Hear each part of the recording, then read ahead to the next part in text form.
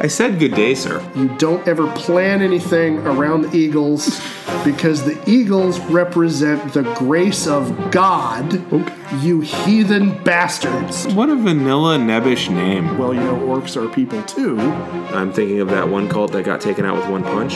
So he's got a wall, a gall, and a wall. Every time you mention the eagles, I think Don Henley.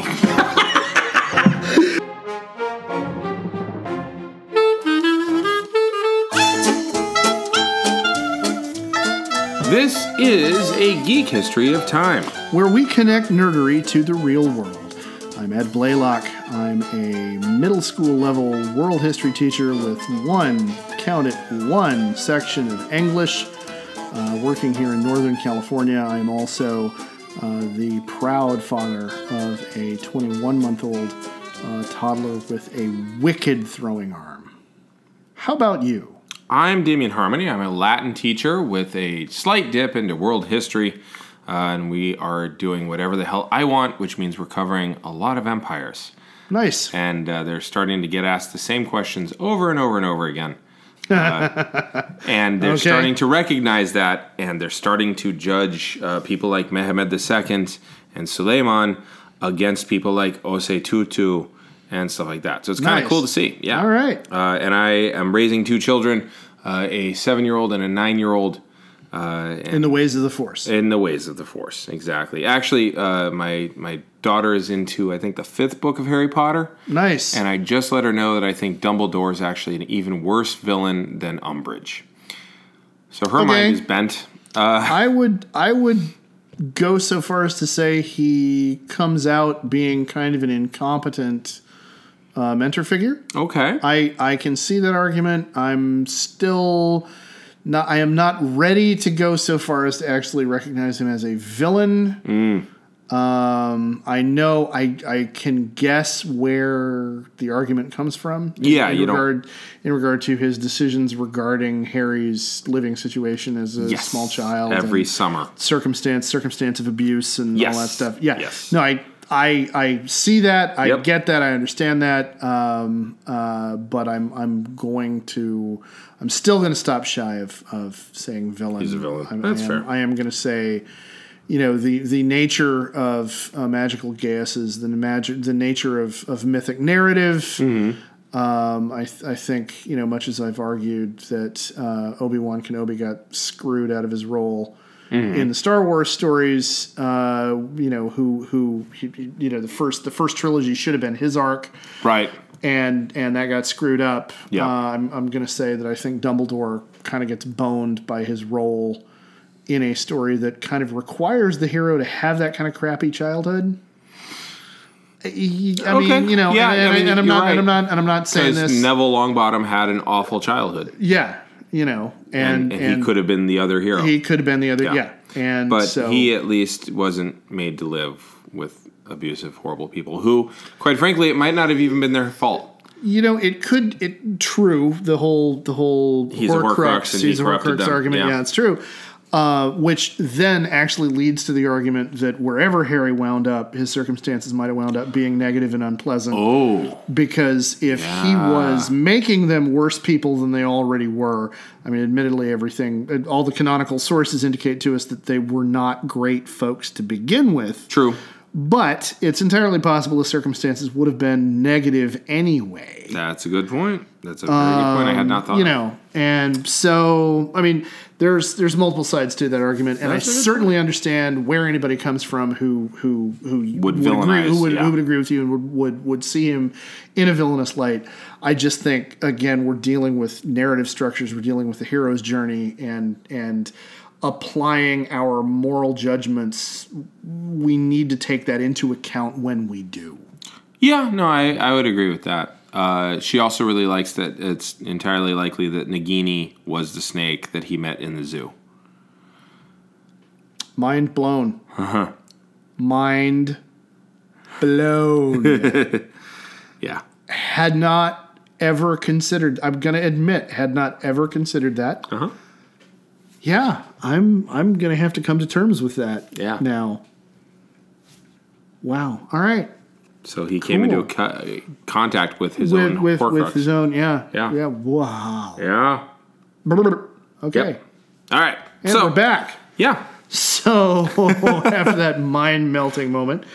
So, speaking of narrative structures and moral judgments. Yes. Tell me, what do you think of orcs? A much maligned race. Okay. I find it interesting that that's the first take that you have on it. They always strike me as, they're big and they're vicious and all that kind of stuff. They always remind me of Boxer from Animal Farm. That they are the big one. So they're the big dumb one that gets sacrificed. Okay. The story can go on. Okay. I don't know. I got a soft spot in my heart for orcs because they seem more primitive. They seem, and when I think of orcs, I think of like, and maybe I'm not even calling them the right things. The things from Warcraft. Okay, yeah, orcs. Okay, those are orcs. Yeah, big, muscular, green skin, tusks. Yeah, I think of those. I think of the erstwhile parents of half orcs. Okay, because you never see an actual orc; you only see the half orcs. And I always as player characters in D&D, you're largely correct. Yeah. Largely, not entirely, but largely. Yeah. And there is also a subsect of them that are, because normally they're brutish of some sort, they're brutes, but there is a subsect of them that are actually really, really smart and interested in very niche crafts work and stuff. From central France, they're called the Orcs. Nice. Thank you. Nice. Good job. Thank you. Good job. So, yeah, I got a soft spot in my heart for orcs. If producer George were here, I would ask him for a timestamp because you didn't set a record with that one, but you're up there. Yeah. That's a good competition for pole position right there with that time. Good day, sir. Yes. All right. So that's what we're going to be talking about today. Okay. And I find it interesting because it's an artifact of what it is I'm going to be analyzing. Or what it is I'm going to be talking about. That your first take on them is sympathetic in the way that it is. Yes. Because that's an artifact of recent, more woke gaming culture. Do you think that comes about because of the anti-hero focus of the mid-'90s? I think the book Grendel came out and suddenly you're sympathizing with Grendel? I think there's something to that. Okay. Mostly I'm going to look at the narrative, the way the narrative develops, and we can bring kind of real world events and other stuff into it as we're talking about it. But orcs, you know them, you've probably murder hoboed them. Yeah, likely. Okay, all right. The first thing is anytime you see an orc anywhere in popular culture, they are either a refutation or a response or an homage or a just straight up copy paste from Tolkien. Right. Okay. He started it. Yeah, he created the idea of what we see now as the Platonic ideal of orc, and he codified them as being brutish, being cruel-natured, cowardly unless their in numbers are driven by a unifying, driving will. They are. That's different. In Tolkien, remember, they are the servants of either Saruman, right, or Sauron, right, and before Sauron, Morgoth, who are angelic, fallen angelic being. In all three cases, right, worth noting, fallen angelic beings of great power and mystical wisdom, who are turning that power and mystical wisdom to selfish or destructive or corrupt ends, who are the driving will behind the orcish forces. So orcs were kind of like what D&D goblins are now. Yes. For Tolkien, yeah. Well, and it's also Tolkien uses the words goblin and orc to refer to the same genus of critter. Oh. In The Hobbit, they wind up in Goblin Town. Right. after they, fall through the crack in the cave and all that. Yep.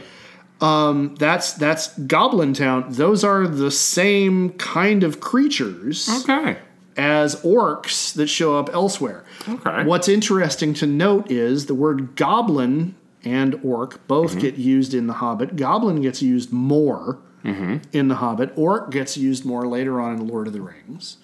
Okay. And Tolkien himself said anytime you see the word goblin, it's essentially a translation into English of orc. Oh. Okay. Okay. So orcs have a dramatic amount of morphological variation because you have some little sneaky, goblin-like orcs, and then you have big, big burly, broad muscular, uruks, which would be, the bigger, the Uruk-hai. Okay. You will taste man flesh. You are my fighting Uruk-hai, are the big, muscular, really scary ones. All right. And so he codified him as being universally ugly and bestial, and they're almost always part of a horde. You really almost, unless there is a plot reason for it, you never encounter one orc.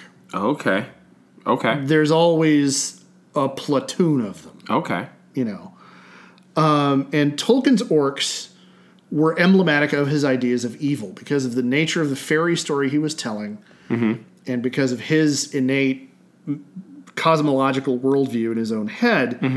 Orcs were a part of his view of what evil looked like. They were made by Morgoth in the First Age from elves that he had essentially kidnapped and broken and twisted and turned into soldiers. So they're essentially created by magically induced trauma by Morgoth. Oof. Okay, so there's an analogy for somebody being broken and then inflicting their brokenness on the rest of the world. Oh wow, okay. Which Tolkien probably didn't consciously think of, but it's there. Well, that's World War I for you. Yeah, and yes, very much. Which he's not doing. Which he's not doing. Yeah, we talked totally about that doing. before, but he's totally doing. And one of the things that he keeps bringing up over and over and over and over and over throughout all of his writing is that evil cannot create anything. Okay. It can only destroy. It can only destroy or twist or corrupt. Right. Or change. Right. And pervert. So it can, yes, very good. Yes, excellent. And so tied in with that also, they obeyed more powerful orcs or their leaders out of fear. Orcs don't have, Tolkienian orcs don't have honor. They don't have a sense of this is my leader and I'm going to follow him because he's my leader and I love him and I respect him. No, it's because he's bigger than me and I'm more afraid of him than I am of anybody else. So how is this different than the English conception of the Hun? Going to get to that. Or the Roman conception of the German. Yeah. Yeah. Tolkien's orcs were sexless. They spawned in pits.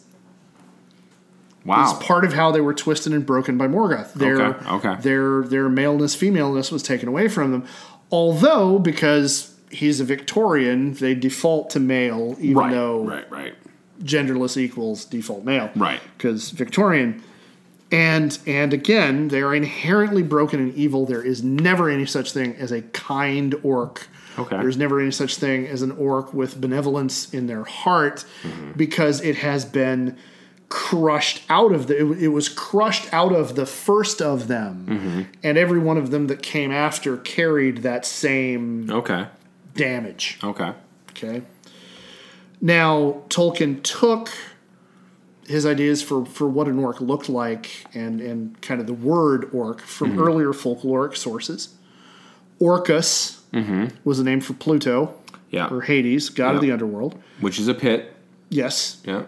And orc, in Old English, borrowed from Orcus, was a word for any number of malevolent, ogreish kind of dark spirits. Okay. You see it in various poems and legends and fairy tales and all this kind of stuff in Old English. And Tolkien's novelty was in taking this word that was, dark spirit, bugaboo, goblin in the night, and applying it to a very specific race of created shock troopers for his Dark Lord, Sauron. He needed a fairy story army of ogres and minions, twisted goblinish minions, and so orcs and goblins were his narrative solution. Okay. Again, getting back to talking about roles in narrative. So you need stormtroopers. You need stormtroopers. Faceless, killable. Yeah, faceless minions. Yeah. Yeah. I already mentioned orcs and goblins are the same thing in Tolkien. And so through Tolkien, this concept entered the lexicon. Okay. Every orc ever after this is somehow a response or a development or an evolution. Yeah. Can't help but get away from the progenitor. Yeah. Yeah. Now we got to talk about the unfortunate Victorian racism. Okay. He describes his orcs as being, and I quote, squat, broad, flat-nosed, sallow-skinned, with wide mouths and slant eyes. Okay. Decode that from Victorian English stereotypes. What do you get? Well, you get what Edward Said would have called Orientalism, but without the fetishization and the good stuff. Yeah, yellow peril. Yeah. That quote, because this is taken from a letter he wrote to a writer friend, that quote ends with, quote, degraded and repulsive versions of the, parentheses to Europeans, and close parens, least lovely Mongol types. Horde, yellow peril. Right. We talking about Buck Rogers, Right. So we have to deal with that. And again, you already looped ahead a little bit and brought up ideas of the Hun, because the real world. Oh, also, he describes them as being malicious and crafty. Oh, sly. Oh, yeah. And that's a negative kind of thing. Sneaky devils. Yeah, and so subconsciously, again, because he wasn't doing it, but he was totally doing it, drawing on his experiences of war when he wrote Lord of the Rings. And in World War I, right, all of the propaganda from the Allied end made extensive use of Hun, right, when describing German Central Powers. Grabbing a blonde white lady in a white dress, looking like a gorilla, looking bestial, looking monstrous, menacing eyes, menacing, beady looking eyes, slanted. Well, and there's, the history of the, quote, Hun in Europe, and stop me if I'm stepping on your thunder here, but the history of the Hun in Europe was such a boogeyman because of the invasions of Attila all the way up to the gates of Rome. Yeah. Hungary is called such because the Huns. To the point where the idea of Asian is not so much Chinese as it is Eastern European. Yeah. Like there's a lot of just like really baked in racism to the various European cultures. Oh yeah. Yeah. About Asians. Yeah. No, the Huns were an Asiatic tribe who wound up, settling in large part in Eastern Central Europe. And the propaganda images play up all of that, preconceived, already existing racial bias. Yeah. And so when forming the basis for his faceless minions of evil, there's no way that wasn't somewhere in his subconscious. Tolkien probably wouldn't have advocated the idea that Asians were somehow inherently evil or that they weren't human, but at the same time, exaggerated versions of those kinds of features were where he went when he created a race of monstrous, cannibalistic marauders. Yeah, no, that makes a lot of sense. I mean, in American movies, if you want a guy to be a bad guy and he's wealthy, he's going to have a British accent. Yeah. Like, that's part of our lexicon when it comes to movies, Because our innate reverse classism makes that a thing. Yeah. Yes. Okay. So that is where the whole trope gets solidified. Okay. Is Tolkien is Lord of the Rings. And now I'm gonna jump forward from the 50s with the publication of the Lord of the Rings. I'm gonna jump forward to the 70s. Okay. In 74, the very genesis of Dungeons and Dragons, orcs appeared as one of the earliest humanoid monster types. Oh, cool. That there was. Okay, it was right there in the DMG, which was published before the Monster Manual. It had an appendix in it that had stats, so you could have monsters until the Monster Manual got published. Right. And then the Monster Manual got published, and you had more detail added to all that. And like Tolkien, orcs are invariably chaotic evil. Okay, yeah. They are cowardly except in numbers. Right. They are not very bright, which Tolkien's goblins and orcs were not thinkers, but they were cunning. Okay. Gygax's orcs are stupid. Okay. Okay. So they will be forever minions of the big bad evil guy. They're always going to be minions followers. Right. An orc is never going to be the truly the big bad. An orc chieftain might be kind of a dragon. Okay. You know, he might be like a secondary antagonist. Oh, okay. But the main antagonist, the Dark Lord, isn't going to be an orc. Right. Okay. That's just still part of the paradigm. And interestingly, Gygax's orcs, and I don't know if this was Gygax's idea or what, but his orcs started out literally pig-faced. If you look at the illustration in the original Monster Manual, and it describes them as having a pig-like snout. Yeah. In the verbal description, it talks about having a pig-like snout, which is a departure from Tolkien's description. Tolkien said they were kind of flat-faced with, sharp ogreish teeth and, all that kind of stuff. Sure. But now they actually have a specific animalistic feature being added to the description. That's interesting. I'm curious as to what descriptions were rolling around about people of Asian descent at that time. Because I remember when America was at war with, prior to America getting into the war with Japan, the Chinese were considered low class and all kinds of things. Yeah. And they basically just flipped the names when we were at war. They put out a coloring book to tell the difference between a Chinese person and a Japanese person for the Department of Defense. Yeah. And the way that they did that, they overemphasize certain features. Yeah. To the point of, caricature. Yeah. Yeah.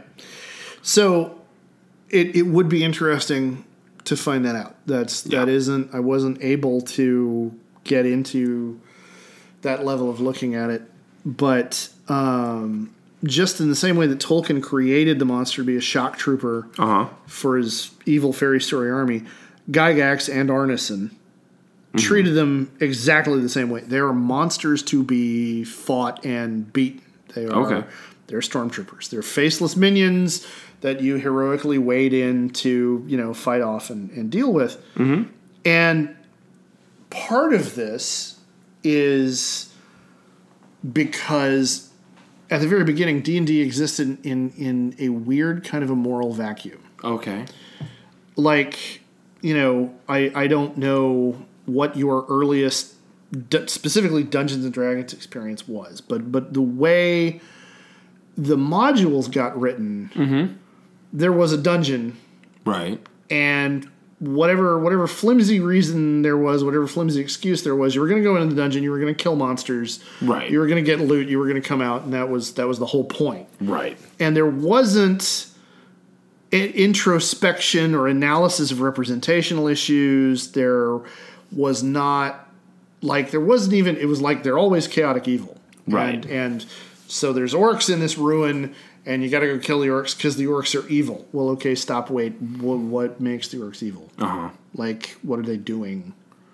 They're out there. Why are we going and killing all of them? Right. And, later on, and from the beginning, if you had a good enough DM, it would be, they've gone down into the village and they've raided, and they've killed a bunch of people and carried people off as slaves. You got to go rescue people, whatever. Right. But the way it was presented, if you didn't put in the additional effort, it was just, well, they're evil.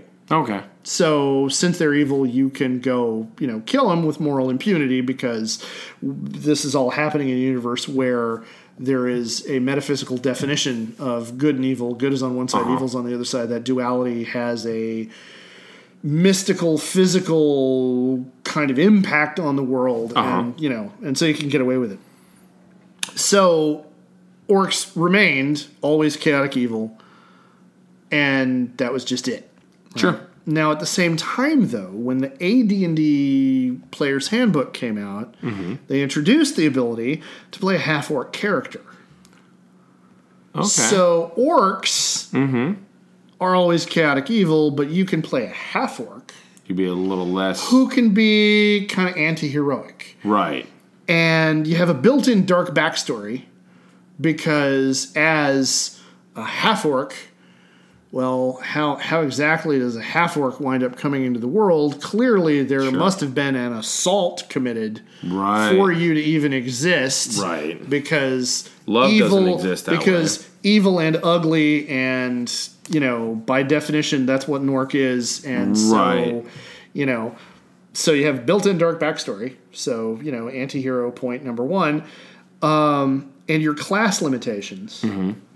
This is important. Okay. Now, nobody who wasn't human could be a paladin. Okay, paladin had to be lawful good. Had to be human, right. You had to be a human. Couldn't be a half-elf, couldn't be an elf, couldn't be a gnome, dwarf, none of that. So the fact that a half-orc couldn't be a paladin, that was not a big deal. But a half-orc couldn't be a ranger either. And a ranger had to be good aligned. Okay. However, as a half-orc, you could multi-class as a fighter thief or a fighter assassin. Okay. And by the way, if you chose to be an assassin, you had to have evil in your alignment somewhere. And if you were playing a thief, the PHB clearly stated that you probably lean toward neutral rather than good.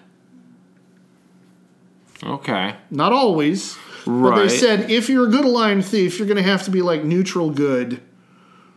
And you're more likely to be like true neutral or chaotic neutral if you're not evil because, thief. And then when Unearthed Arcana came out and introduced the barbarian class, as a half-orc you could be a barbarian, but barbarians had to be chaotic aligned. Right. So you're either automatically chaotic if you're a barbarian, or you are not allowed to be part of a class that requires a good alignment as a half-orc. It's a lot of it's a lot of baggage. Now, non-human races had a lot of class restrictions just in general. Dwarves couldn't be wizards. Right. Elves had a couple of elves got away with a lot, but elves had level restrictions and everything they could do. Halflings had a bunch of class restrictions. I don't think you could be a halfling cleric, for example. Right. They're like the only way you could I want to choose whatever class I want to do is I'm going to be human and I can do anything I want to, which was kind of the main selling point of humanity was they're versatile, they do everything. Right. Okay. And then as a half-orc, your stat line in AD&D was you got +1 to strength. Right. And you got -1 to charisma. This is an AD&D. AD&D. Okay. First edition AD&D. Okay. Now, it's interesting to note you've got a +1 to strength because powerful. Right. -1 to charisma, presumably because ugly. Right. But in the description for your charisma stat in the player's handbook, it specifically said this isn't about physical appearance. But it was totally about physical appearance. And then when Unearthed Arcana came out and they introduced, now we have comeliness, which is physical appearance. Right. As a half-orc, you suffered essentially a double penalty because comeliness wound up being tied to charisma. If you had a high charisma, you got a bonus. If you had a low charisma, you got a penalty. Right. So as a half-orc, you got a -1 to your charisma, and then on top of whatever that did, you then had like a -1 or a -2 to your comeliness. Just because you're ugly. Just because you're muggly. So we're still coming from this place of orcs bad, orcs always bad, half orcs not as bad. Right. And they're still carrying, all of this kind of automatic moral baggage based on this background. They're not bad. They're just drawn that way. They're just drawn. Well played. Thank you. Now, you know what else is well played? What? A good time for an ad. Oh, yeah. In the middle of our show. I think we should do that. I think we should, too. Let's do it. And see what we can find out. We can pitch. That we're willing to pitch. Let's do it. Hey, Geek Nation, it's Damian. And Ed, and we're here to pitch a book at you. It's from a good friend of mine and a good friend of the show, Bishop O'Connell. The books are the American Fairy Tale Trilogy, The Stolen, The Forgotten, The Return. If you're a fan of urban fantasy, you're going to love these. If you're a fan of Celtic folklore, you're going to love these even more. They're very well researched in terms of the stories and everything that they tie into. And he's a very good guy, and like I said, a good friend of the show. So go out, pick them up, read them, and now back to us being smart Alex.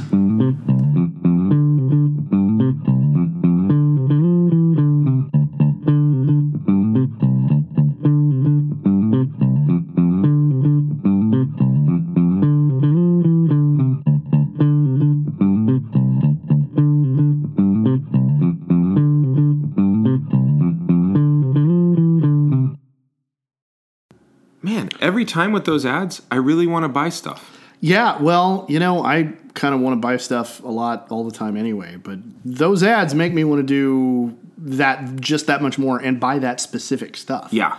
It's targeted wanting to buy stuff now as opposed to just the general acquisitiveness that I suffer as being part of late-stage capitalism and having grown up in, mid-late stage capitalism. So back when you had the optimism of purchasing power. Yeah, there you go. Yeah, back when I thought I'd be a homeowner by this phase of my life. That got depressing for me real fast. Wow, I don't know about you, but so we're talking about orcs. Back to that. Thank you, because that was sad. After that, existential moment. So anyway, we have the introduction of the idea that, hey, you can play this character who's kind of an orc, but not really. And because you're part orc, you're never really going to be a good guy. The best you can be is kind of an anti-hero. Ooh. And you're never going to be seen as a good guy either. You're not going to be perceived as a good guy either. So you're always going to have to deal with other people's shit. Yeah. Like you are the permanent underclass, which feeds into the anti-hero trope, which feeds into I was born an orphan. I was born an orphan. Yeah. I was, my mother was victimized by my father. Right. I was, Now, what edition did Half Orcs come out in again? Oh, it's first edition AD&D. That's first ed. Oh yeah. No, it's in the first edition Player's Handbook. Okay. AD&D Player's Handbook. And again, it's +1 strength, minus 1 charisma. Right. So you're going to do a really good job as a fighter. Okay. When the barbarian class comes out, half orcs was that was the half thing. Orc barbarian, right? That was the deal. Yeah. And that has remained a deal up through today, but all of the baggage surrounding it has changed. Sure. Because it's no longer, you're a monstrous barbarian now. Oh, okay. Well, we'll talk about how the context has changed. That's the whole point of what we're talking about. Mm-hmm. But through the 80s and into the 90s, the trope stayed. Orcs are all chaotic evil. Always chaotic evil all the time. Orcs, not half orcs. Orcs, not half orcs. Right, okay. Half orc, if you're a half orc, there's enough not orc in you that you can be neutral evil. Or, chaotic neutral, but you're never still not, and it wasn't hard and fast. Can you squeak into good or no? Well, there was never a specific rule saying your alignment is never going to end in G. Okay. But the overall context was always that if you're playing this character, you're not doing it. You're not choosing this race to play a good guy. Right. Okay. If you want to play a good guy, be a human or an elf or something like that, because they are the good races. If you want to be a stodgy good guy, be a dwarf. So God, it just again Gary Gygax being from the Midwest. Yeah. just and as much as I hate to always, but we always seem to like authorial intent. Yeah, are we coming back around. Yeah, okay, that too. Yeah, okay, yeah. But also, I mean, we're literally talking about race. Yes. So we should probably talk about race. So if you want to be good, be a human. Yeah. If you want to be good, be an elf. Yeah. Which is kind of like a British human. If you want to be good, be a dwarf, and that's kind of like a Borderlander human, a Scotsman human. Yeah. So one of the lesser good ones. Hey, wait a minute, hold on. And if you want to be a dwarf, you're going to face secondhand citizenship. Yeah. Luckily, none of that. Half orc. Yeah. Luckily, none of that existed in the Midwest as a concept for any race. So we can just move on from there. So we can just totally move on from there. Great Migration has nothing to do with any of that going at all. Through there. We're just going to cruise right on by. Okay, cool. Yeah. Migrate right past that, right, as it were. Were the half-orcs ever used as some sort of proto-servant class or indentured servitude class? Or? Not officially? Okay. Yeah, not in any official kind of material. Well, at least it's not that on the nose. No. Okay. No. So through the 80s and into the 90s, like I said, orcs are still monsters. They're still always chaotic evil. Okay. But what we see at that point is we start seeing people trying to find a way to explain that. Okay. Like, so Tolkien created orcs as these are my stormtroopers. Right. These are going to be the disposable minions of evil. The Huns. Well, yeah, no, and we mentioned that, talking about the propaganda that was undoubtedly in the back of his head while he was coming up with all this stuff. But he didn't mean to do it. But it wasn't conscious, but it was there. And so they're still fulfilling that role. But now, well, wait a minute, how does that actually work? Because, in the real world, even the Huns weren't disposable minions of evil. So, let's explain, how do we get disposable minions of evil?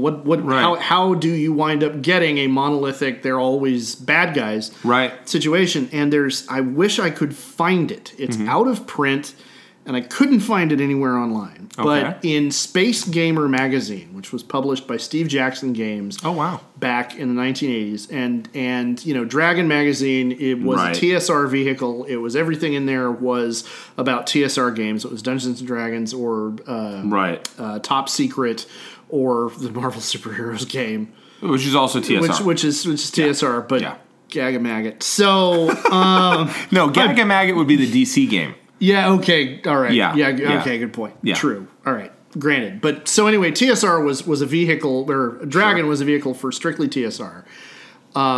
Space Gamer was published by Steve Jackson Games, but at that point, Steve Jackson Games was a small enough outfit that, no, man, we're going to write about everything. We're going to write about D&D. We're going to write about tabletop games. Occasionally, when we have the material, we're going to talk about Car Wars and other Steve Jackson stuff. Sure. But, whatever you got, we're going to do it. Traveler 2300, Right. And so Steve Jackson himself wrote an article for Space Gamer magazine. Okay. That was the ecology of the orc. Wow, okay. And it was an attempt to try to explain, okay, look, here's how it is that this could work rationally. Now, we're gonna try to world build around this because Tolkien did a lot of world building, but he didn't exactly explain how this functions. And this is a tentpole of this world anyway, so now we have to explain. Yeah, now like everybody has orcs in their games, they always show up and they're always tribal and they're always marauders. They're always marauders and how does that happen? Well, let me ask you, just for a second. So what year did this article come out in this magazine? I don't recall the specific year, but I remember it's early 80s. We're talking somewhere, I want to say it's somewhere between 82 to 84. Wow, so it's way far back. Okay. And so he tried to explain the trope scientifically, and the explanation he came up with was, okay, so we're going to operate under the assumption that orcs are a created race. They were one way or another. They were somehow they didn't arise organically. They were somehow created by some evil force, because that's the background. And the thing is, when you are going to create a race that is going to be your disposable shock troopers, you want them to mature really fast. You want them to reproduce really rapidly. And so those are going to be, and you want them to be big and powerful and obedient, and you don't necessarily want them to be very smart. They're an XP factory for leveling up. Yeah, well, they're an XP for player characters. They're an XP factory for leveling up. For the bad guy, whoever it is that created them, it was, I need an army that I can send hordes of them out and then replace them almost as fast, and not have rebellions crop up. Yeah, not have them. Lives. Yeah, and not have them rise up, and so they have to have an ingrained kind of lack of concern for their own lives or other lives, And so anyway, it was this attempt to try to retcon a rational explanation for the always chaotic evil trope as it applied to orcs. Now, just real quick, you said it's probably somewhere between 81 and 84, probably thereabouts. If I'm So I'm thinking about the Dungeons and Dragons maybe cartoon. as late as 86. Okay, I'm thinking about the Dungeons and Dragons cartoon, as you should. Yes. As we all should. And daily. the basic bad guys that they ended up fighting most of the time were bullywugs, not orcs. Yeah. And I just kind of think Toad it's interesting. People. Yeah. I think it's kind of interesting that... I had forgotten there was bullywugs, but yeah. Yeah. It's just interesting to me that, orcs are a staple, a go-to. Yeah. And yet the cartoon named for it. Well, I'll tell you why. Because in the published materials that you're going to use at home to play your game... we can get away with using orcs as a term, and we've made our orcs look different enough and whatever that'll satisfy the Paul Zayant's company, who owned all of the intellectual property rights to the Tolkien estate. But if we try to make a TV show and have orcs on the screen, the lawyers are going to be on the phone right away. Right. With a cease and desist, and we want, if you want to keep doing this, we want money. So bullywugs were monstrous enough, and also always chaotic evil. And they filled the role well enough, but they didn't have the legal baggage that using the word orcs had. There was the threat of that showing up. Is that why orcs started getting spelled differently?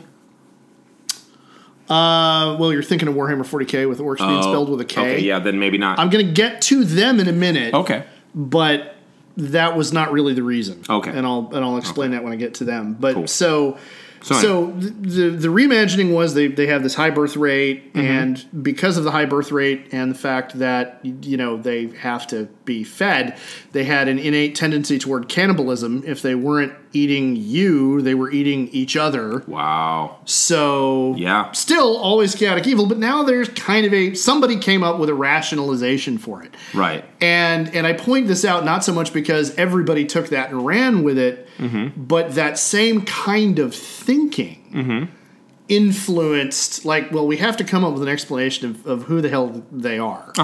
We can't just leave them as this cipher. We got to pick them up and figure out how this works. And this also was where we start seeing more detail given to the tribal society of orcs. The dungeons, the monster manual in Dungeons and Dragons said, they organize themselves into tribes with names like, the pierced eye and the broken skull, this kind of stuff. And that was it. They band together for, marauding purposes, and they have these tribes and all this stuff. And in Dungeons and Dragons, part of their always chaotic evil was explained in official published stuff. Okay. When deities and demigods came out, and the orcish pantheon was described. Grunch, the One Eye, which, by the way, the wounded god. One Eye, Eye of Sauron. We're still not getting too far away from their roots, but Grunch is this warrior god, and the genesis of the orcs in that myth, and this was related as being the myth that orcish shamans taught to their children, their pups, whatever you want to call them. By the way, so now we're introducing the idea that there are shamans, shaman in orcish culture. We're now introducing the idea that they have an oral tradition, and they are introducing this oral tradition to their young. So these are now concepts that, if you start building that in, it's really hard to continue seeing them as just monolithic monsters. And so their creation myth was that in the beginning of the world, all of the gods of all the different races got together and they chose where it was that their people were going to settle. And the elves took Corel and Larethian, the god of the elves, took the forests. And Moradin, the father of the dwarves, took the depths of the mountains, and humans took first the plains, and then said, "But we're gonna travel. We're gonna travel everywhere." Right, we're rats. And then Groomsh showed up last, and all of the good places were taken. So he got the swamps. And so he thrust his spear down into the Badlands and said, "Here will my people be." And he threw his spear down into the swamps and the bogs and said, "Here my people will be. We will live in all the places that nobody else wants because you've taken everything else from us." Wow. And we will take everything from you. Wow. And so there's this built-in inferiority complex, and there's this built-in everybody stole everything from us and we're going to get even. And that's the reason that they are always chaotic evil. They are always marauders. They are always coming to get civilization because they're disruptors. Envious. They're disruptive. Right. And so I'm remembering Order of the Stick and oh, Red the Hobgoblins and and all that, and it's very similar. Oh yeah. So yeah. Well yeah, and he's lampooning the shit out of that culture. And so there's still not really there's still no real explanation of how it is exactly that orcs are able to support the kind of large population that they always have. You know, it's like anytime anybody's writing an adventure novel, you see all the predators show up in the jungle. And it's like, how do you have this many predators in a jungle per square inch, per square foot? Like, that's a good point. There's too many wolves and not enough like gazelle. Like, that's not how the balance works. And orcs are never described as farming. They're true. And so like how do they feed themselves? Like how do they maintain these like, oh my god, we got to be scared because the orcs are coming and they're this horde. They don't have domesticated animals. Like I mean, they raid and they loot, but you can only raid and loot so much. Yeah. Without actually conquering and that's not the way they're portrayed. Right. And it's the threat that they're going to come out of the it's yellow peril. It's the threat that, oh my god, they're going to come out of the mountains and destroy us. It's Viking peril too, though. On some levels, like because physically they're that big and they're this and they're that. Yeah, and they're imposing and they're never setting up Dublin. Yeah, no. Well, no, because they're not. It's still the assumption is they're not smart enough or they're not sophisticated enough or whatever. They're constitutionally they're not civilized. And they're not constitutionally capable of focusing enough to think of trading to get what they want. They're just going to take everything because that's the way they are. So Steve Jackson, right? He writes this. He writes that article. Kind of at the same time that this created. I mean, it's part of the evolution of the trope within the genre. So I'm just trying to figure, where is Steve Jackson from? Texas. So, fucking Christ. God damn it. God damn it. I wish it was not so on the nose. So he's from Texas, and just north of him is several Oklahoma reservations. Yeah. For these people, just north of him is Oklahoma. Just can't be civilized. 6 tribes. Yeah. Okay. Yeah, I hadn't. And just south of him, I hadn't actually made that connection, but just south of him are the Apache. Yeah. Just to throw we're since it is kind of on the nose when you realize it. We're gonna again pattern on the wallpaper, ladies and gentlemen. Yep. So, but over time. We're seeing a trend toward orcs being less monsters. More noble savage, if you will. Well, we're not there yet. Okay. We're working that way, but we're not there yet. What we do, because there's no nobility involved in Jackson's description. They are not noble. They are still violent, psychotic, murderous, all that. With shamans now. D&D was the one who TSR said their shamans tell the story. Right. But they're becoming less monsters and more monstrous humanoids. That is a difference. Okay. So you've got them in boarding schools, and they all graduated from Duke. I'm sorry. Did that come out loud? I'm really not sorry. So now at this point, I want to mention, because you already kind of brought up the change in spelling. Yes. This is also the time at which we start seeing orcs with a K being more fleshed out in 40K. Okay. Warhammer 40,000. Now, of course, Warhammer 40,000 is basically fantasy in space. Right. So the Eldar are space elves. Right. Space Marines are knights in space. And space orcs are exactly what it says on the tin. They're space orcs.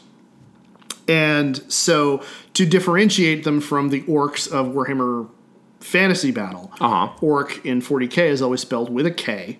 Okay. Just because that's the way they did it.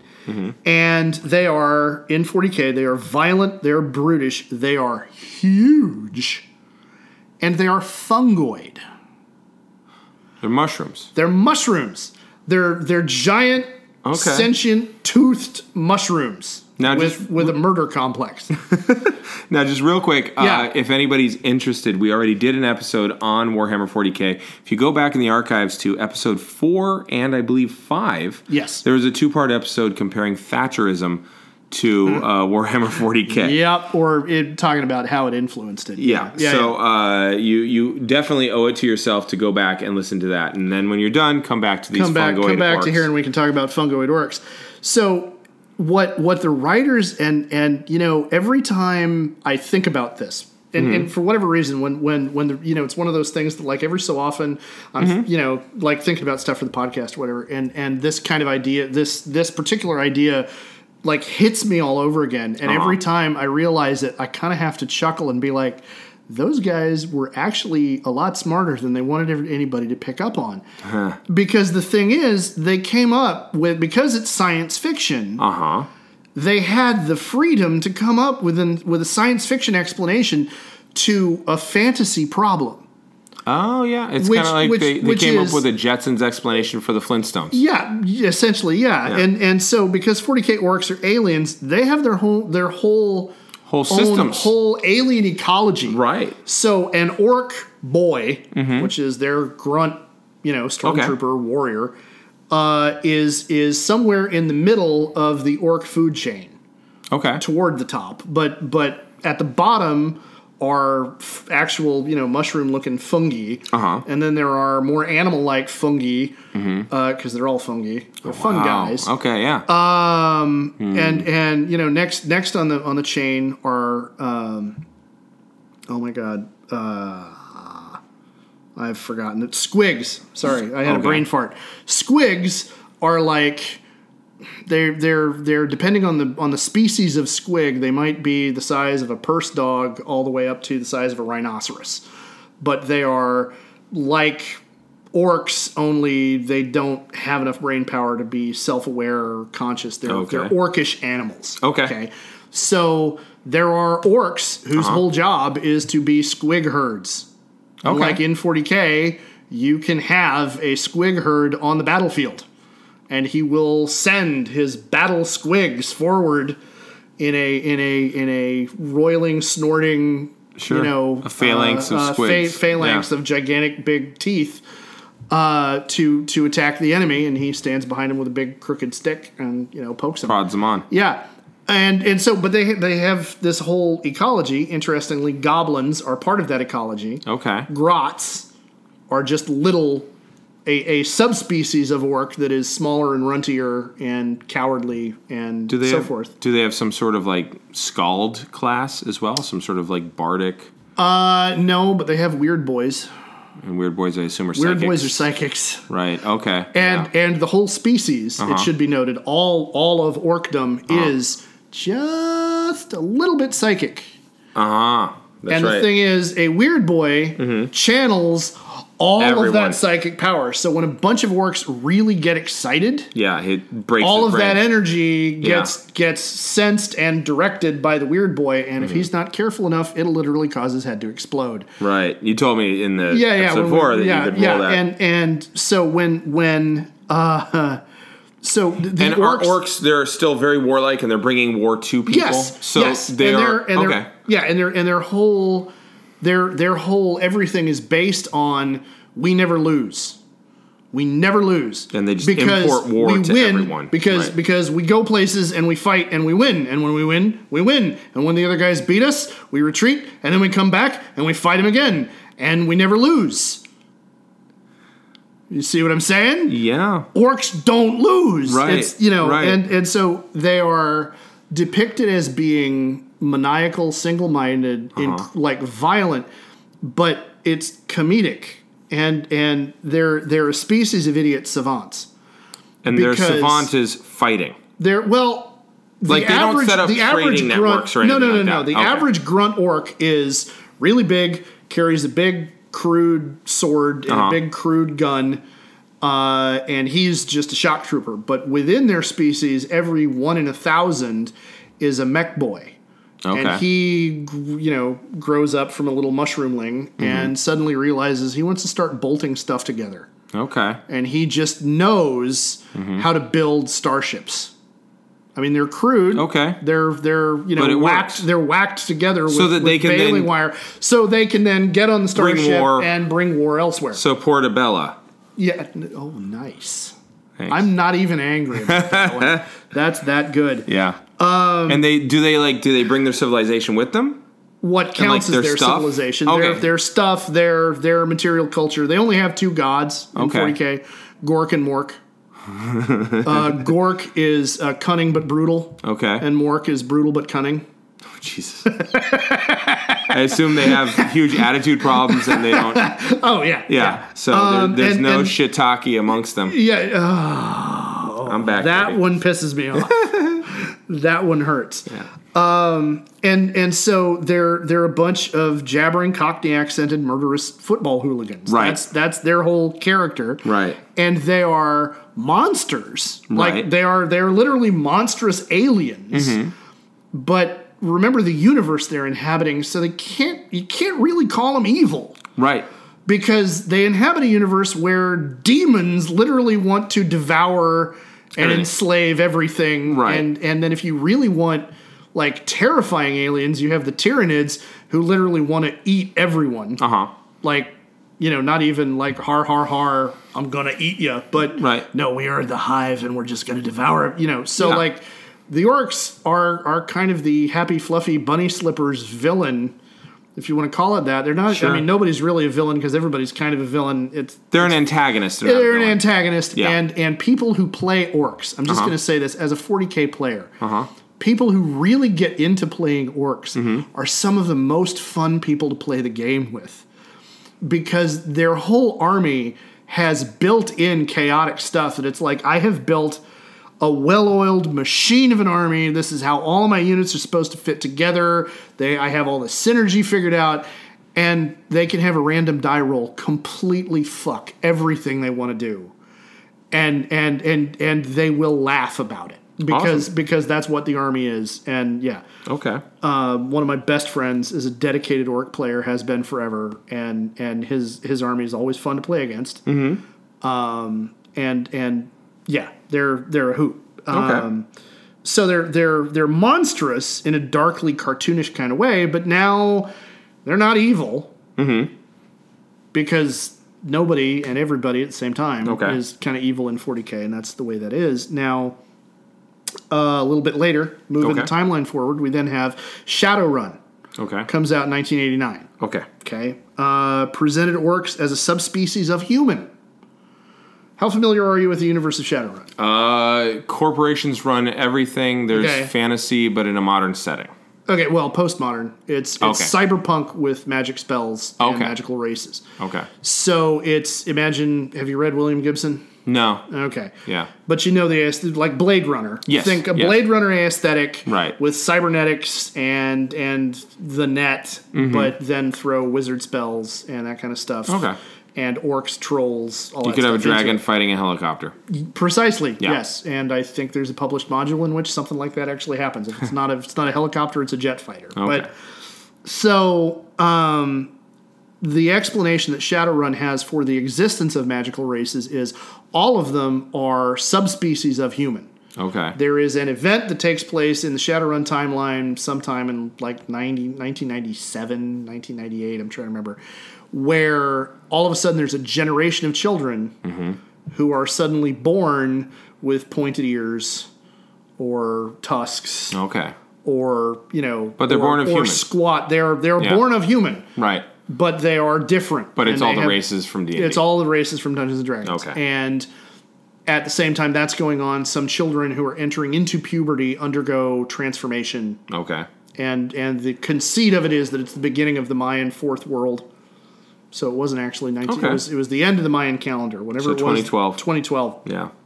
That the end of the Mayan calendar was the shift into the next age. 2012 makes more sense too. Because most things where it's like it's an apocalyptic thing, it's usually about a generation to 2 generations out before the catalyzing event happens. You're right. So yeah. So anyway, their orcs are humans who are different. They are essentially humans with a genetic condition. Mm-hmm. You know, like the line from the Avengers, "Son, you got a condition." And their stat line is they're a little slow. Okay.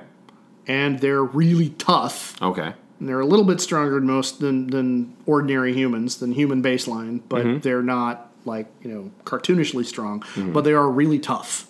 Okay. And they're a little bit slower on the uptake than as a baseline than your average baseline human.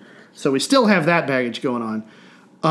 And in Shadowrun, like in 40K, everything is morally gray. In Warhammer 40K, it's because even the good guys are fascists. Right. In Shadowrun, it's because if you're a player character in Shadowrun, you are a criminal.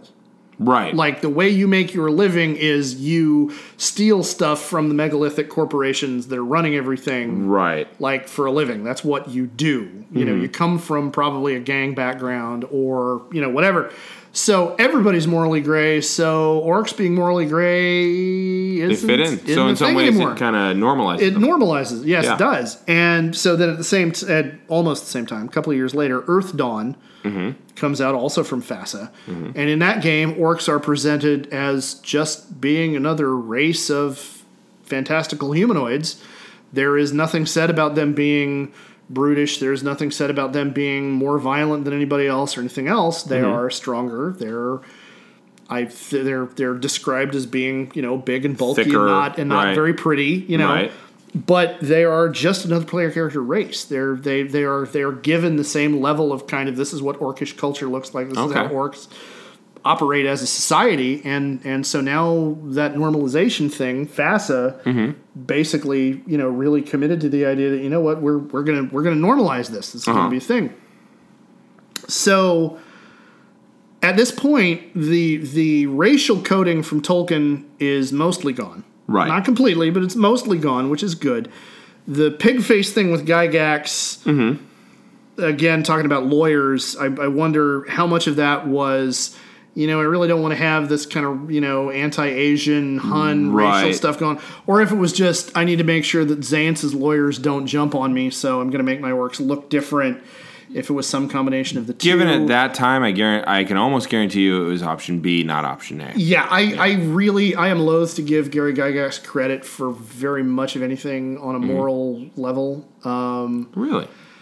He garnered a reputation that may be unfair, but a lot of the stories that I've heard about him from people who had the occasion to meet him at cons and do that kind of stuff was that he was kind of an arrogant jerk.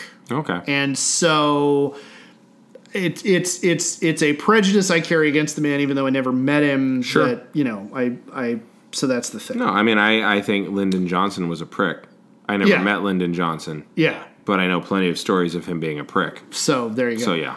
So we can give him an A for impact and a C- for motivation. I like it. I like it. Or A for motivation and then C- for conduct. Yeah, could have been like, there's any number of ways along the way that someone can fall off a path too. That's true. But and there's nothing talking specifically in this case about the removal of the racial stuff from orcs and D&D. So 40K orcs are class coded though, because again they're football hooligans, and so that's a whole different kind of baggage, right? Because that's British baggage, and we live in a society. We have class distinctions, but it's not ingrained in the same way. It doesn't present in the same way. It's not overt in the same way that it is in Britain. Now, I am going to say that the game designers themselves came from middle class or slightly lower middle class backgrounds, and so this is not necessarily punching down. Right. I perceive it as being punching sideways. Sure. So we can kind of say whether that's, problematic or not.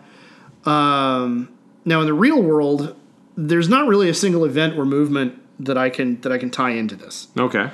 But overall, in the 80s and 90s, the dominant culture started to shift toward seeing, really kind of almost as if for the first time, really seeing people of color and LGBTQ people and showing representation of them in media. You said in the early 90s. In 80s and 90s. It was slow. It was tokenish. But it was still more than it was there. Yeah, but it started to happen. Middle America got introduced to the Huxtables. This is like the one real concrete specific example I could think of. That the Huxtables were an African-American family. Mm-hmm. The parents were both highly educated professionals. She was a lawyer. He was a pediatrician. Right. And they had a whole bunch of college-bound, clean-cut kids. Yeah. Okay. The black middle class had existed for generations. Sure. But a whole giant chunk of white America hadn't ever seen them portrayed. Right. And when I say a giant chunk, I mean the majority of white America had not ever seen them portrayed in that light. And so this is God, the closest really big example. Yeah. It's the one concrete one that I could think of. But overall, there was kind of a growing understanding. I mean, you remember us as kids kind of being encouraged all the time to be recognizing that, hey, there are people who are different and we should respect people who are different and we should value them for being different. Right. And that was the lesson we were being taught. Right, whereas 10 years prior, it was melting pot. Yeah. It was the Jeffersons blending with white culture instead of the Huxtables being themselves. Yeah. That's a really good point. Yeah, you're right. So overall, there was a growing understanding of what stereotypes were. Like that was something we kind of got explicitly taught. Like this is a stereotype. Right. Not all of these people are like this. This is a cartoon picture of these people that is that doesn't show that they're individuals. And so this is the very nascent beginnings of people starting to push back against those. Mm-hmm. And so in 1994. Now, I would also point out that during this time that you've been talking about, you've had Republicans in the White House. Yes. The whole time until 92. Okay, yeah. Through the 80s. Yeah, through the 80s. When the Orcs... very beginning, When Orcs show up as a separate ecology, it's under a Republican administration. Now, I don't think that there's a task British force made. Conservative. Also that. Reaganite. Yeah. But, same. Yeah. In both. Well, you were talking about Steve Jackson. Orc with a K. Right. Yeah. You're talking about Steve Jackson. Yeah, okay. So on both sides of the pond, you have the orc ecology developing at a time when the people who were in power had a vested interest in ignoring all the non-human and elf characters. Okay. Per what we were talking about. Yeah. And now it's and during that time there was all kinds of abrasion and abutment up against those like ceilings that were placed on it, and they start to come out. Like you said, the Huxtables, they show up in the 80s. Yeah. And you start to see movements toward that kind of stuff, and not just in these little fringe things like in soap or something like that. Yeah, you start to see more representation. Mm-hmm. So now you're about to break it wide open in 94. Yeah, which is right at the time when Contract of America comes in, and the legislature switches to the right. Oh, wow! And the Conservative Party is still in power in the 90s. Yeah, but Thatcher's out. There's someone else. Yes. Because I think she's out in 91. I might be off by a little. What was his name? It wasn't Tony. It wasn't Tony Blair because he came in with Labor. He was Labor. Yeah, but he comes in. New Labor. Yeah. Neoliberal. Centrist. He was Britain's Clinton. Yeah. Which they come in roughly around the same time. Yeah, we're gonna steal the middle. From we're gonna triangulate from the right. We're gonna steal the middle from the right. Yep. and thus shift the left rightward. Mm-hmm. Yeah. So but anyway, at least we're in power. Yeah. So 94. Yes. Warcraft comes out. Blizzard Software releases the game. Yes. Warcraft, Orcs and Humans, which was a real-time strategy game. Yes. Orcs were invaders from another world. They were coming into the world through a portal from another dimension, another plane.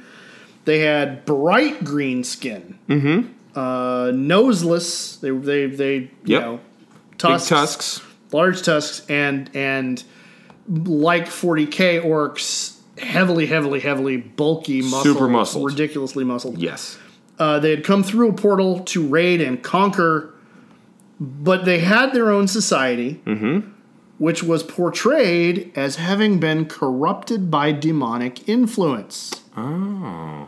Okay. Huh. They're still violent, barbaric, expansionistic, and warlike. There's still a note of them having been corrupted. Okay. But they're getting credit for having had a civilization before as their own thing before that happened. Okay. Then, still sticking with Warcraft. By the time of Warcraft 3, in 2002, the background of the orcs and the other creatures of the Horde, the trolls and all of them, had been changed. There'd kind of been introductions and sort of retcons. Now, they had been slaves of the Burning Legion, a demonic faction that had pushed them into acting as a slave army. Okay.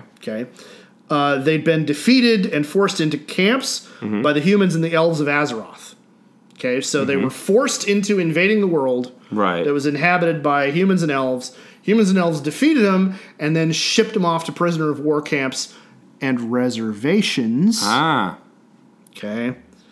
And by the time of Warcraft 3, they now wanted their freedom, and individual orc protagonists represented different factions within orcdom. Yes. Some of which wanted to find a way to cooperate with humanity and like, look, we need to build peace between all of our peoples. Right. And some of which were like, screw all of them, burn it all down, kind of thing. Which, even though they were painted as villains, you could understand based on where they were coming from. Dude, if I was in their position, I'd want to burn it all down too. Right. So we're looking at, they're definitely chaotic. They definitely want to destroy humans, but they've got a point. They got a reason. Yep. Okay. Warcraft orcs now are carrying all of those noble savage tropes. Yes. Okay. They're an honorable warrior race. They were tribal with all kind of barbarian trappings taken from a bunch of different sources. Kind of, if it's tribal, we're going to slap it on an orc and see how it fits. Right. And they had been enslaved, then imprisoned. There were all these heavy kind of anti-hero vibes. And they were rough and violent, but they were justified. Like I was saying. And so now we also see, for the first time, female orcs as characters start showing up. And now we start getting problematic again, in a way, because female orcs look a lot more human-like than male orcs do. They still have tusks, but they're smaller. They're not nearly as heavily muscled. Their proportions are almost the same as the proportions of any other female character in Warcraft. Right. Which means, exaggerated wasp waists. Yep. Big hips, big boobs, big breasts, and so we're looking at male gaze being a thing. Right. And there's a little bit, I don't know if by the time I was writing this I was looking for it, but, there's the fetishization of women of color in previous media going back forever. Asian women being exoticized and made foreign. Latin and Hispanic women, same kind of thing. Any woman who was not a white woman carried all of these tropes that were the exotic foreign woman, femme fatale, Indian princess. Yep. And positive stereotypes are better than negative ones. They are, and it's that's a really good thing to point out. Yeah, but there's still stereotypes. Also true. And this still winds up echoing real life kind of racial biases. Warcraft managed to turn orcs all the way into heroic figures, but unfortunately they still couldn't get away with saddling them with tropes fetishizing them, and saddling with tropes to go along with that. And so now it's Native Americans and Aboriginal people rather than, Central Plateau of Asia people, tribes. And so now coming around to kind of the ending of my thesis here, the upside of all of this is there's a greater depth of characterization that we see. Of course. There's a trend in gaming as a whole, as the medium has matured, as all of the media that are involved in it have matured. We've moved toward there being more nuance and a greater ability to create depth and work with depth and individual characters and those kind of things. And it represents the growth of representation in tabletop RPG culture.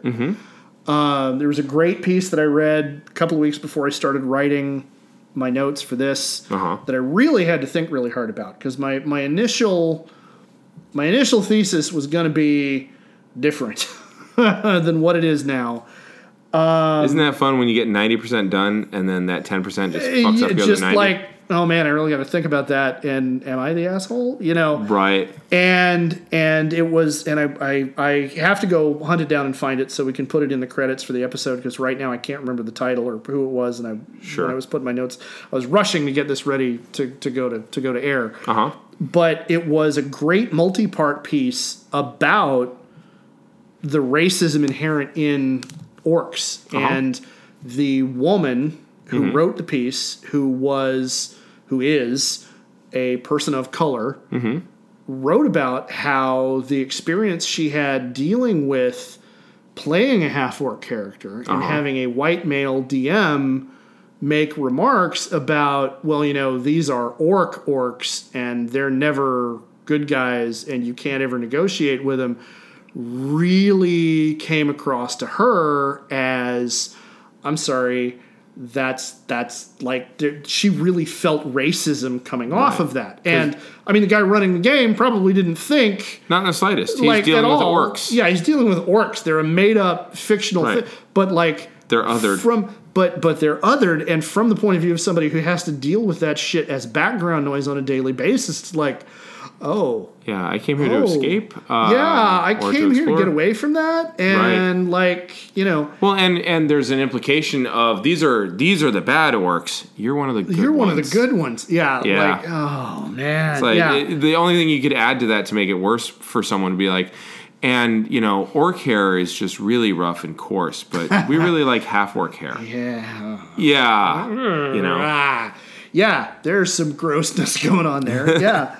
And then that gets, again, back to the portrayal of female orcs. Right. In way too many sources, like across gaming media now. Sure. Whether tabletop, publishing stuff or video games or whatever is, and it's similar to the way, women are portrayed of all races through those media. It needs a lot of work. But yeah, it's the same fetishization, it's the same exoticization, it's the same baggage. And so, the upside of all of this is that we're seeing maturity in these storylines, and by taking away the idea that orcs are inherently evil and they have no society and they have no culture worth speaking of and all that goes along with them just being monsters, that is in a way, for anybody who's coming from a background other than always being the dominant culture in the room, that opens a door.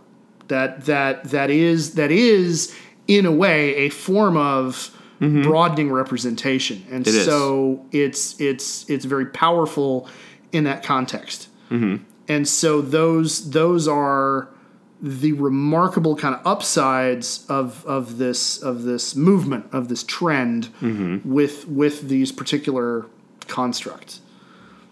Now, I am going to touch on the stuff that was my original get off my lawn kind of thesis, which is I have a real problem with, and this isn't just about orcs, but this is in general, the level to which moral grayness, moral ambiguity, everybody has a point. Mm-hmm.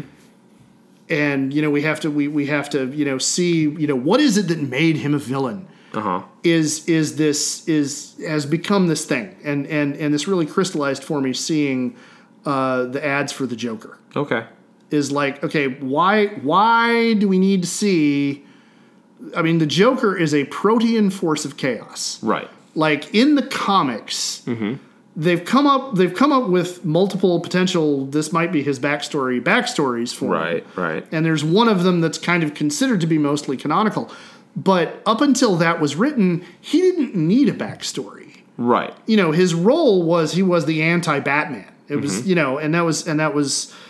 and in another episode we're going to talk about, I'm going to rant about superheroes as mythic figures. Sure. And in a mythic context, the monster doesn't have a backstory other than they were here before the gods and they were thrown into Tartarus. Uh-huh. And that's like all you need to know. Like they eat babies. Like what?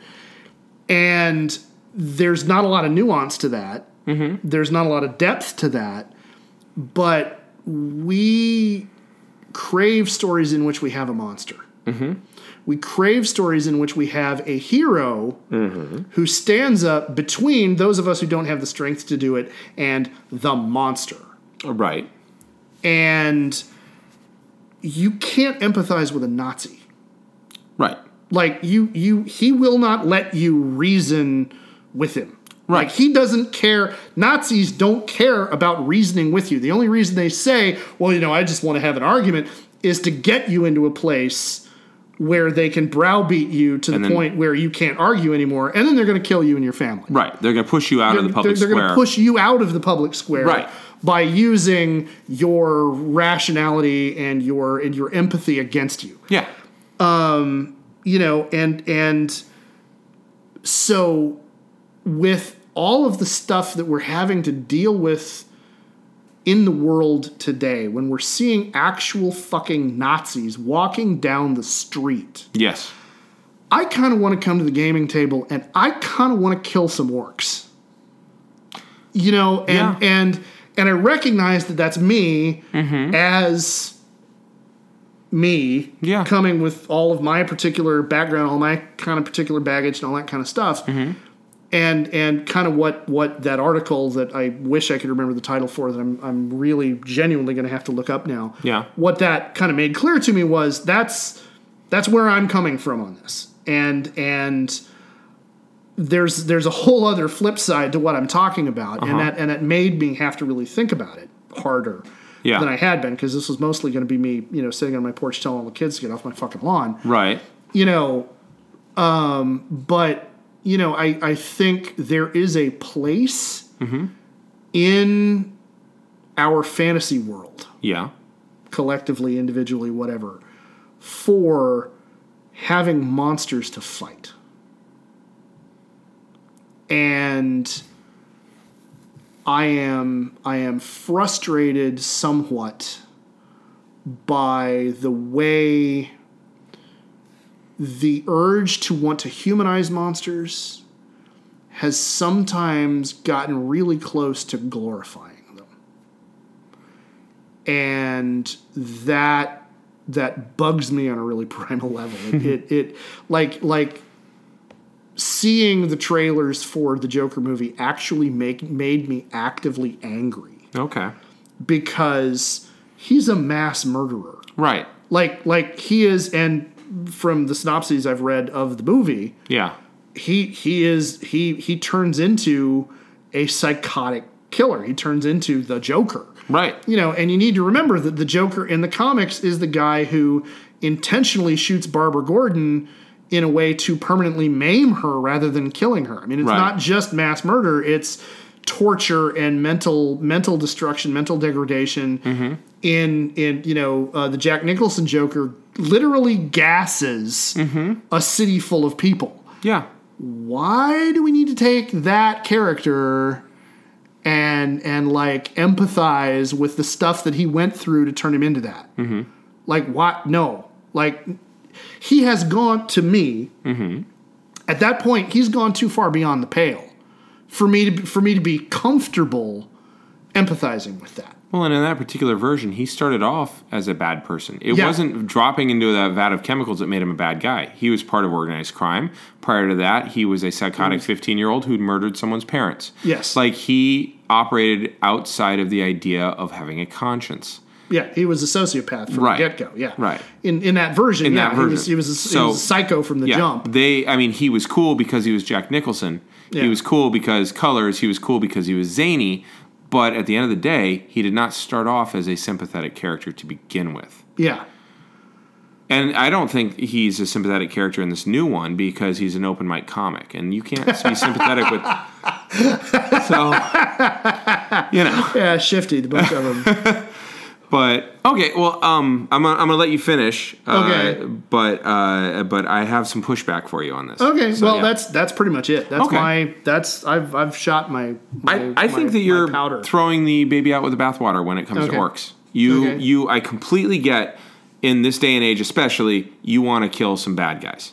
Yeah. I completely get that. But the orcs themselves have evolved partly because they started off as victimized peoples.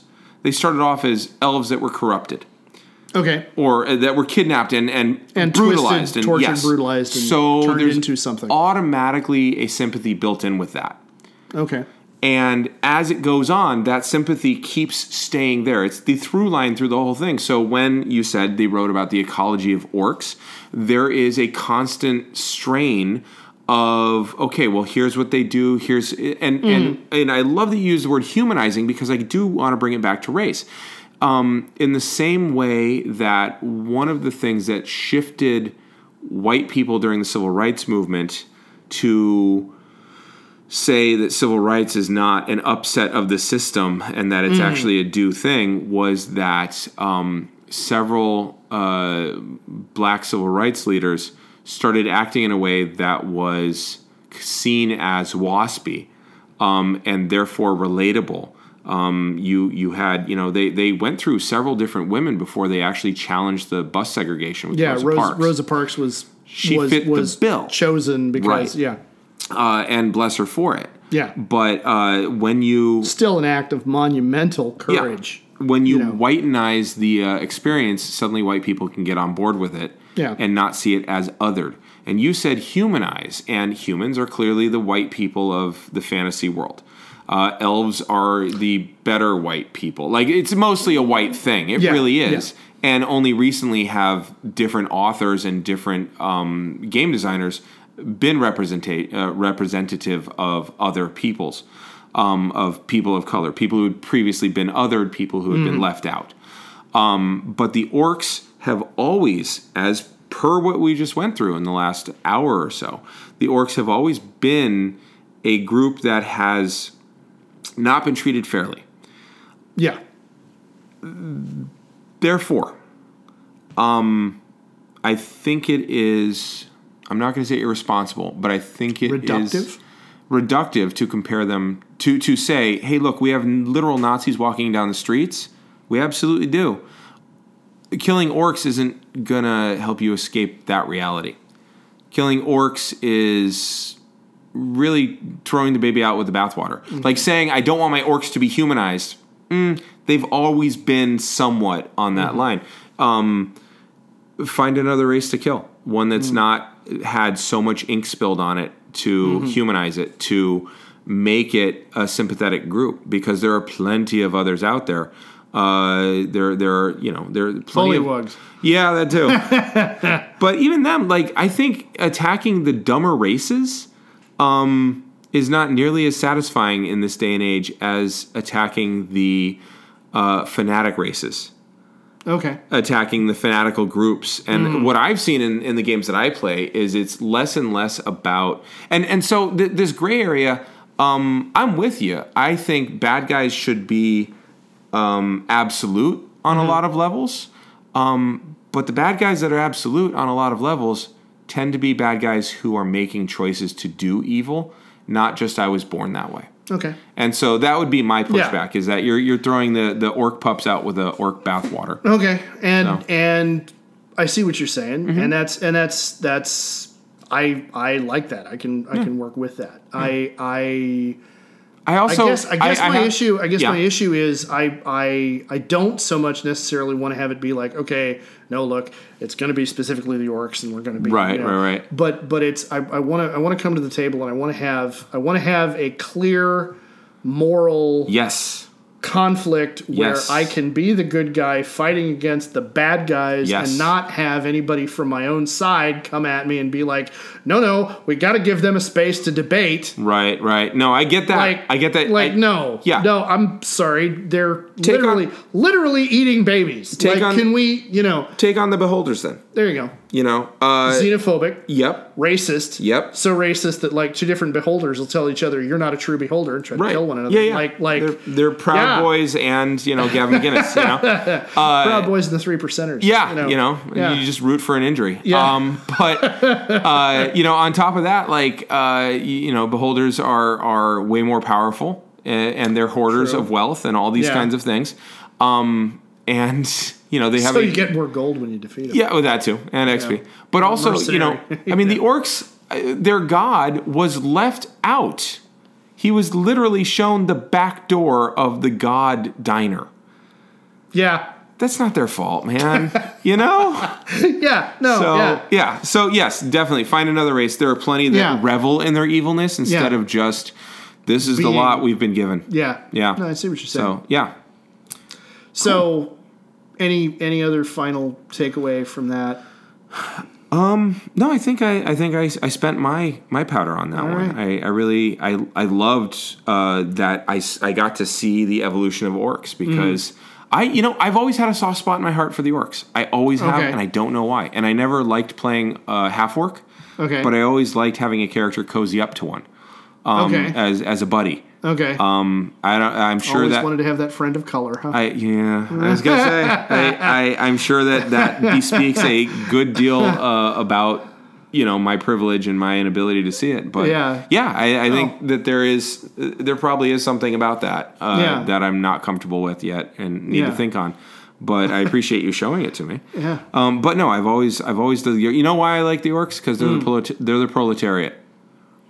Yeah, that's why. Yeah, always out there toiling and bleeding for some guy in the back who never shows his face. That's what it is. Yeah. So that makes sense to me. I can see that. Yeah. So there we go. That's everything awesome. I've got for this. So well, I'm going to recommend a book. Oh, okay. I bought this for a former in-law years ago. Okay. At the time, he was an in-law. All right. So I hope he ever read it. I don't know. He loved fantasy books. But there's an author named Stan Nichols, and Nichols with 2 L's. Okay. And he wrote a book called Orcs. Oh, yeah. And here's just the back splash page kind of thing. It says, "Look at me, look at the orc. There is fear and hatred in your eyes. To you I am a monster, a skulker in the shadows, a fiend to scare your children with, a creature to be hunted down and slaughtered like a beast in the fields. It is time you pay heed to the beast, and see the beast in yourself. I have your fear, but I have earned your respect. Hear my story, feel the flow of blood, and be thankful. Thankful that it was me, not you, who bore the sword. Thankful to the orcs, born to fight, destined to win peace for all. This book will forever change the way you feel about orcs." And there are several that came afterwards. There's Orcs. There's Orcs Inferno. He even wrote one called... he didn't write it. Somebody else wrote a book called Dwarves. There's Orcs Bad Blood. Orcs Army of Shadows. There's a whole bunch. Orcs Tales of Marasdantia. There's a lot of ink being spilled about orcs by this particular author, Stan Nichols. And just to give you an idea as to how long ago this book was written and how long ago I bought this for this now current outlaw of mine, I bought it at Borders. Borders. Yeah. Wow. So, yeah. All right. Anyway, so that would be my recommendation. Do you have anything on social media? I'm sorry. Social media, well, you can find me at EH Blaylock on Twitter. And you can find both of us at Geek History Time. Yes. On the Twitters. Yes. Where can they find you on the Twitters? I'm at Harmony on the Twitters. Okay. And I actually just want to throw in a real quick plug because I think this will release in time. Okay. There's an all-teacher edition version of Capital Punishment. Oh, right. That we're putting on November 1st. That sounds like a lot of fun. Wait. Yeah. I'm in that. You are in that. Oh, dear God. I've jumped you in finally. How all the my puns hell? have infected you. You will be competing in a pun tournament against another teacher for the right to go on to the championship round against another teacher for the right to go on against myself and my partner Daniel Humbarger, in the boss battle of Capital Punishment. All right. $10 for a ticket. Find us on Facebook, Capital Puns, Capital Punishment, and follow us. Link, subscribe, all that kind of stuff, and then come on out to the show and cheer Ed on because he's going to need it. Lord, am I going to need it. Yeah. Good God. And come out because I'd like to make money on this and pay him and also feed my kids meat this month. Hey, there you go. Yeah. All right. Sounds like a goal. And so, yeah. On behalf of Geek History of Time, I'm Ed Blaylock. I'm Damian Harmony. And until next time, keep rolling 20s.